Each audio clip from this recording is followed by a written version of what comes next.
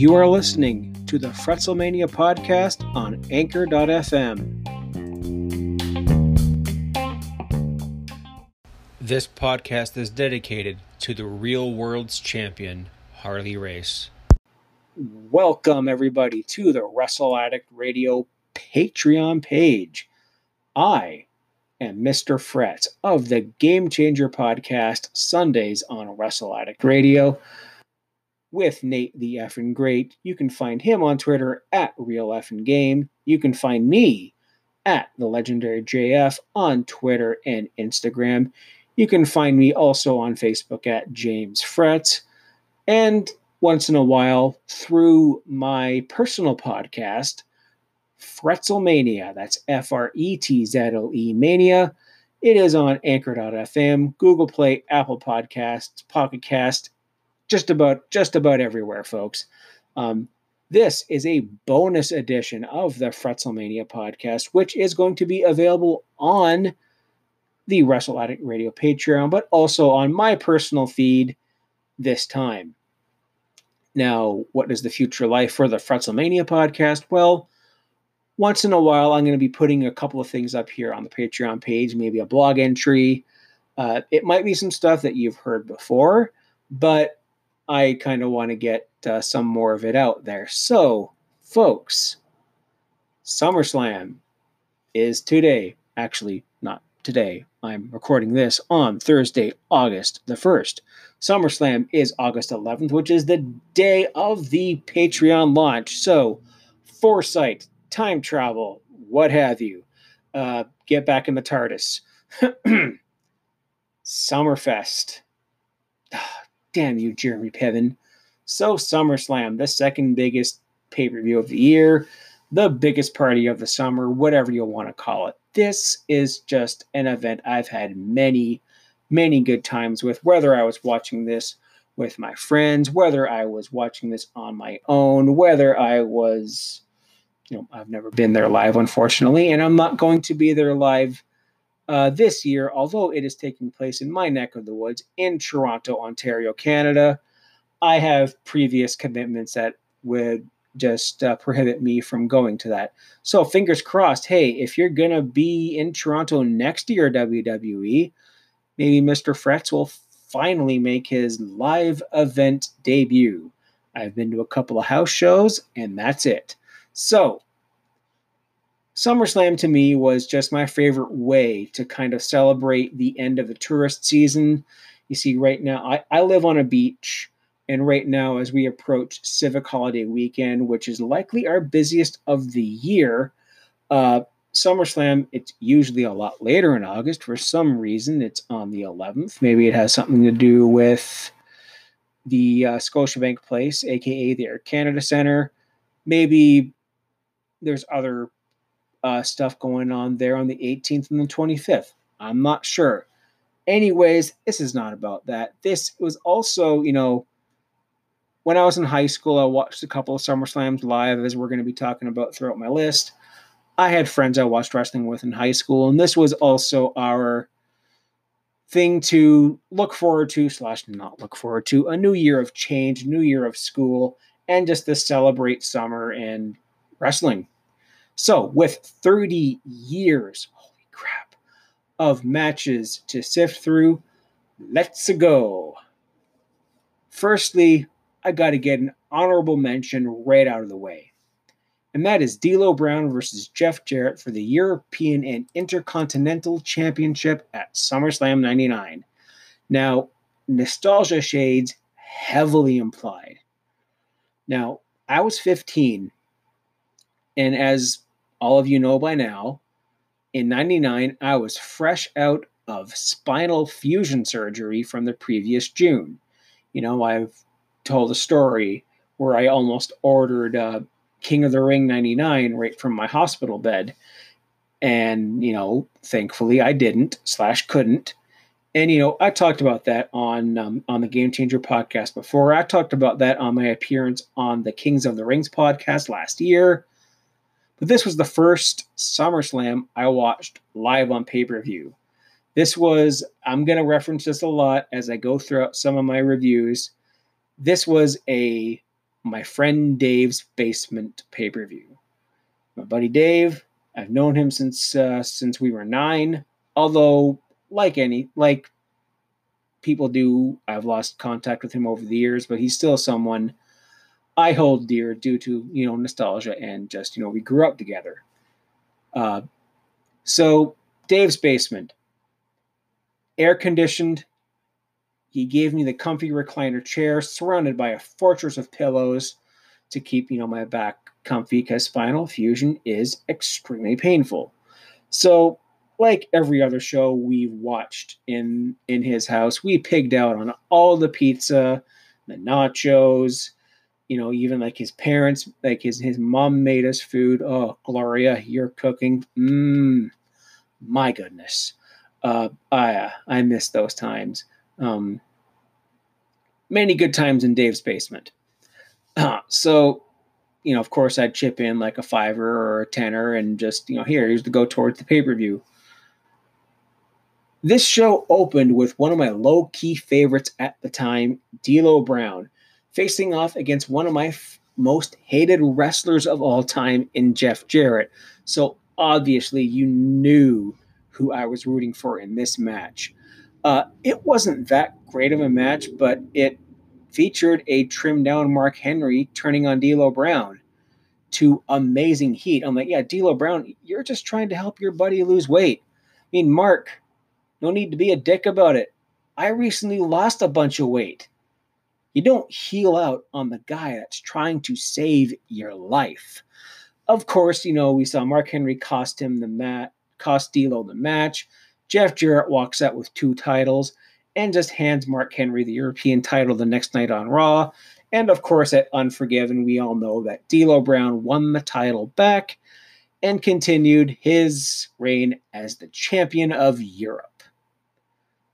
Now, number 10 is Team WWE from Team Nexus from SummerSlam 2010. Now, this match is at the bottom of the list because of what could have been. Now, just today, Nate and I recorded the latest edition of the Game Changer podcast, which is going to be up on Sunday, August 4th. So by this time, you'd have listened to it by now, I hope. So we went quite extensive on the whole Nexus thing. Now, this could have been something amazing. Now, not since the NWO have we seen a faction have been so white hot and taking the WWE by storm. The next, just after the first season of NXT, back when it was a really crappy reality show, this team of call-ups, these team of rookies, these team of people in developmental all came up together as a unit. We are one, as their amazing theme song by 12 Stone says. Everyone from announcers to referees to legends to Vince McMahon himself being attacked and jumped by them. So they all run roughshod on WWE. Everyone was laid out. So you look at the side that the WWE had. I mean, you had John Morrison, Chris Jericho, Edge, John Cena, Bret Hart, R-Truth, and a mystery opponent, Daniel Bryan. Going up against, we had Wade Barrett, Justin Gabriel, Skip Sheffield, a.k.a. Ryback, Michael Tarver, David Otunga, Heath Slater, and Darren Young. Now, this, looking at this now, and I'm looking at the Nexus, and it's like, isn't it weird that Heath Slater is the only person still wrestling, and Daniel Bryan, in this entire match? Oh, and R-Truth, I'm sorry. I mean, in WWE, gosh. Yeah, expect a lot of rabbit trails from my solo shows, folks. If you listen to the Game Changer podcast, you know that I definitely go all over the place. So you're going to expect it here, and you're going to like it. So, This was just wrong. The WWE won this match. And this immediately killed their credibility, killed any momentum that Wade Barrett would have had. On the plus side, this saw the genesis of the really great Miz and Daniel Bryan feud that lasted forever. So maybe I'll give that a partial credit. I would have had Nexus win. I would have had Nexus come in and stampede, take all the belts, NWO style, and just run over the entire company. But yeah, that's on the bottom. And, the fact that, there was like a DDT on the floor and then John Cena still won. This was Super Cena at its worst. So, yeah. Next, number 9, Steve Austin versus Kurt Angle for the WWE title at SummerSlam 2001. Oh, 2001. Frosted Tips, boy bands, the invasion, and the last time I was in an actual relationship. I know, I'm sad and lonely. Please laugh at me. Despite being fairly injured, both of them put on an incredible match and told an even better story. Austin, the leader of the Alliance, the second alliance he was in with Paul Heyman, look it up, did his best to be the asshole, cocky heel, despite being mega over. I mean, Stone Cold was one of the hardest guys to turn heel. Unless you were wrestling Kurt Angle in Pittsburgh and Unforgiven, Austin's getting cheered. Period. End of story. That's it. So Austin took 10 German suplexes for like the probably 10th time in his career. See that SmackDown match he had with Chris Benoit as a reference for that? Damn. With his bad neck, you gotta give him credit. Now, in this match, seemingly every WWE referee on the payroll gets taken out by Austin before classic NWO stooge referee Nick Patrick comes to save the day and quote-unquote disqualifies Austin for abusing officials. Now, this was funny.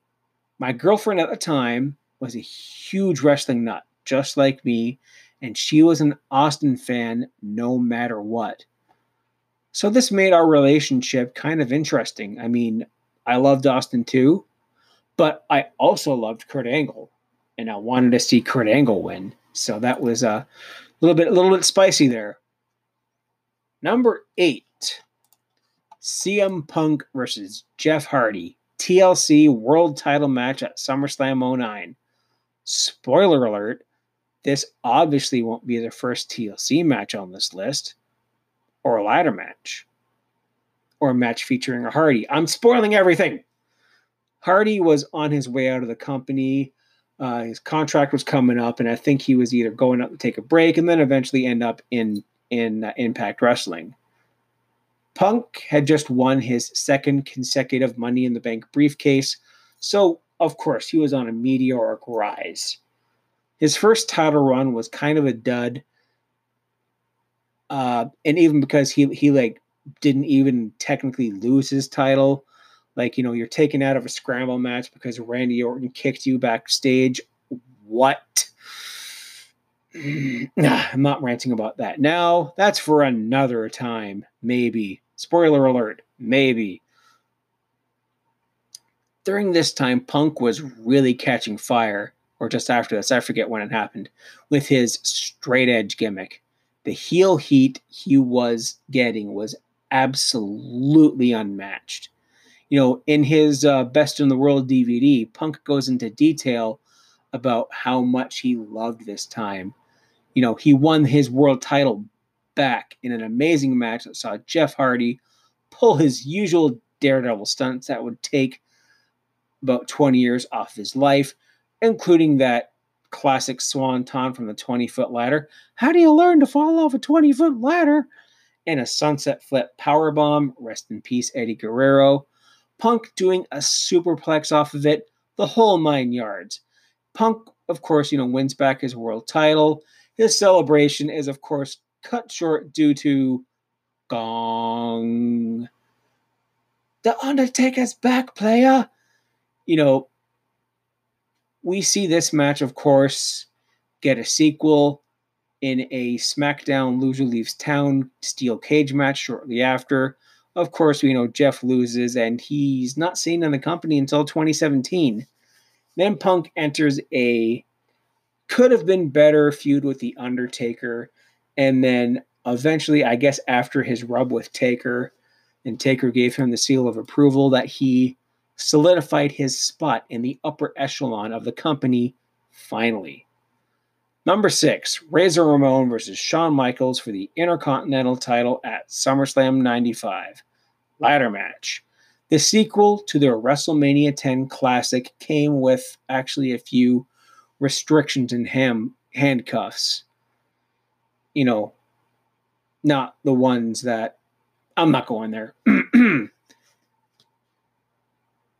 There was a strict no using the ladder as a weapon rule around this time. I think they were also looking at New Blood. This is when peak New Generation, cartoony, no blood, no blah, blah, blah, blah. So despite those restrictions, they put on a brutal physical match that had great psychology, high spots, and Michaels won. Despite not being as good as WrestleMania 10, it is one that is still worth seeking out. It's a classic. Number 5, Kurt Angle versus Rey Mysterio, SummerSlam 2002 kickoff. A fantastic opener to a criminally underrated pay-per-view. This was just after the Attitude Era ended. This was right at the kickoff of the Ruthless Aggression Era. My goodness, this was nothing but awesome. Not long before this was Kurt Angle's You Suck chants coming to a beginning. They were just starting to tune these into his theme. The heat was nuclear, to say the least. Angle was always amazing at getting and retaining all of the heat. Now, even though Angle was, an all-American Patriot in a pay-per-view where my boys, the Un-Americans, would wrestle, he was taunted and booed until the New York fans' throats were sore. New York, you guys can be absolutely brutal. Just constant back and forth action with Rey Mysterio finally tapping out to the ankle lock after a whole bunch of back and forth and crazy action. Shocking to see Rey Mysterio in his pay-per-view debut lose, but losing in the way he did to a top-tier guy like Kurt Angle gave him a great rub. Phrasing. Number 4, Bret Hart versus the British Bulldog for the Intercontinental title, SummerSlam 1992, Wembley Stadium, London, England. This was the SummerSlam we thought we'd never see. Well, geez, until the home video release, pay-per-view was still a thing back here, Vince. Despite being absolutely wasted and high on whatever he was on, Davey Boy still put on a great match for his home country. The late Davey Boy Smith, British Bulldog, battling his drug demons at this point in time. Bret physically dragged him through this, but observing this match, you couldn't really tell that Davey Boy was on crack or peyote or whatever he was doing. Maybe the adrenaline sobered him up. You're only wrestling in front of 80,000 of your fellow countrymen. Now, the two put on a 20-minute nonstop clinic before Davey reverses the sunset flip into a sit-down pin, and that pop was deafening. It was a nice moment that saw, saw Bret pass the torch to Davey Boy before Bret moved up the cart to winning the WWE title. Excuse me. Unfortunately for Davey, he was fired shortly after dropping the Intercontinental title to Shawn Michaels. Number 3, AJ Styles versus John Cena, SummerSlam 2016. I know some of my Wrestle Addict Radio boys were at this match. Holy crap, this one was hot. AJ had just debuted at the Royal Rumble a few months previous and put on a really strong performance. Of course, he lost to Chris Jericho at WrestleMania, lost a couple matches to Roman Reigns, and it looked like either to some that he was already getting lost in the shuffle, despite being thrust into the main event picture right away. So he gets drafted to SmackDown and starts doing his and my new favorite thing, beat up John Cena. Now, if this match wasn't a passing of the torch, I don't know what is. Cena and AJ put on a clinic of a match. This was around the time Cena was doing he just did the United States Open Challenge, and people were starting to respect him and be like, oh, instead of, oh, screw this Super Cena crap, I'm like, oh, he's actually good. Oh, he did a Code Red. Whoa! So this was around the time where I stopped being the classic Cena hater, even though I wanted to see AJ Styles just beat the living crap out of him. And five moves of doom, whatever. So he already had his won the U.S. title, and he had great matches against the likes of Kevin Owens, Cesaro, Sami Zayn, Zack Ryder, whatever. So Styles wins clean over Super Cena after the phenomenal forearm. Wow. Okay. So, of course, AJ Styles would win his first WWE title right after this and cement himself as the face that runs the place. Now, I've been a fan of AJ Styles since his brief stint in WCW in 2001. So this was a great moment for me to witness. My goodness. I'm absolutely loving. And now the current United States champion, back with the club, the OC, California. Yeah. You'll never think about them the same again, huh? So, of course, they had a rematch at Royal Rumble 2017, which was also amazing, but I think this was their better match, and also because AJ Styles won. Now, here's the last two matches. Number 2, Edge and Christian versus the Hardy Boys versus the Dudley Boys, SummerSlam 2000, tables and ladders and chairs. Oh my. Oh gee, that's obvious. While their sequel at WrestleMania X7 would outdo this and every other following TLC match until the end of time, this one stands out as an absolute classic as well. The three teams kept attacking each other with their respective gimmicks, with the ENC with the chairs, Hardy's with the ladders, and Dudley's with the tables. And I am just now noticing what was with ending everything in the letter Z in 2000. Come on. So finally, Commissioner Foley has had enough and said that this match at SummerSlam is going to be a tables, ladders, and chairs match. Oh my. So right away, Bubba Ray Dudley gets wood, giggity, and 2 concussions. Nowadays, with CTE and all that, and unprotected chair shots and whatnot, it can be hard to watch. We had high spot, high spot, high spot, high spot, high spot, one topping the other. Finally, one ending with the crescendo of that big, tall ladder bump through the table. The hometown Hardys get decimated through said tables, and Edge and Christian barely escape with their lives, getting mega heat in the process. And this SummerSlam was the second annual and sadly last SummerSlam party in Dave's basement. Although we would have a couple of more pay-per-views between then and the end of the era. Nostalgia, good times. And number 1, obviously, in case you haven't seen it coming now, is Bret Hart versus Owen Hart for the WWE title, SummerSlam 94. Why this match didn't main event the show, because Taker versus Taker was shit. All you saw it coming. All 2 of you. Brother versus brother in a steel cage. What more can we say? Well, the two best technical wrestlers in the company at the time put on my favorite and best SummerSlam match for my money. The Hart family feud has boiled over to the in-laws with the involvement of the Bulldog and Jim Neidhart, giving the story a nice little bit of salt. The promo that Owen cut in the dark with the blue light in the cage was amazing. Owen still being that jealous little Bret of a brother, wanting what big brother Bret has, the WWE title, and the admiration of his family. In one word, this was a masterpiece. And of course, Owen was fresh off of winning the King of the Ring and immediately put into the title picture as expected. This looked like it would be the culmination or the end of a feud, but they didn't really wrestle that much between then and now, but you'd still see them at each other's throats, still having the odd interaction here and there and the odd match here and there.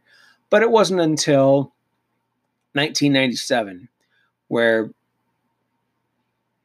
Bret and Owen would make amends and form the Hart Foundation. Now, at this point, in 1994, I don't think we ever saw a superplex off the top of the cage. It showed the guts and the determination of the Harts to put on something great. And this was one of the classic videos that I always rented from my local hardware store. Yes, Home Hardware in my hometown was the place in town where you can buy a new toilet, buy some lumber, and rent wrestling and porno tapes. Gives new meaning to the term hardware or hardcore. So, honorable mentions. Jericho and Benoit, 2 out of 3 falls from 2000. Taker versus Edge in 2008. Taker versus Lesnar in 2015. Memeing the crap out of that match. Seth Rollins versus John Cena, also in 2015, and Lesnar versus Angle in 2003. Folks, I hope you have enjoyed this edition of the Fretzelmania podcast on the Wrestle Addict Radio Patreon. What can you expect from me in the future? Well, I honestly don't know. You're just going to have to wait and find out. Thank you very much for tuning in, folks. Please subscribe to the Wrestle Addict Radio Patreon and also subscribe to us on iTunes at addict_. That's Twitter, addict_wrestle. Find us on iTunes at Wrestle Addict Radio, the Game Changer Podcast, Not Your Mama Soap Opera, Kings of the Rings Podcast, and the Gift of Podcast. We're all there. We all strive to keep wrestling real. Thank you for tuning in. God bless you. This is Fretz going out.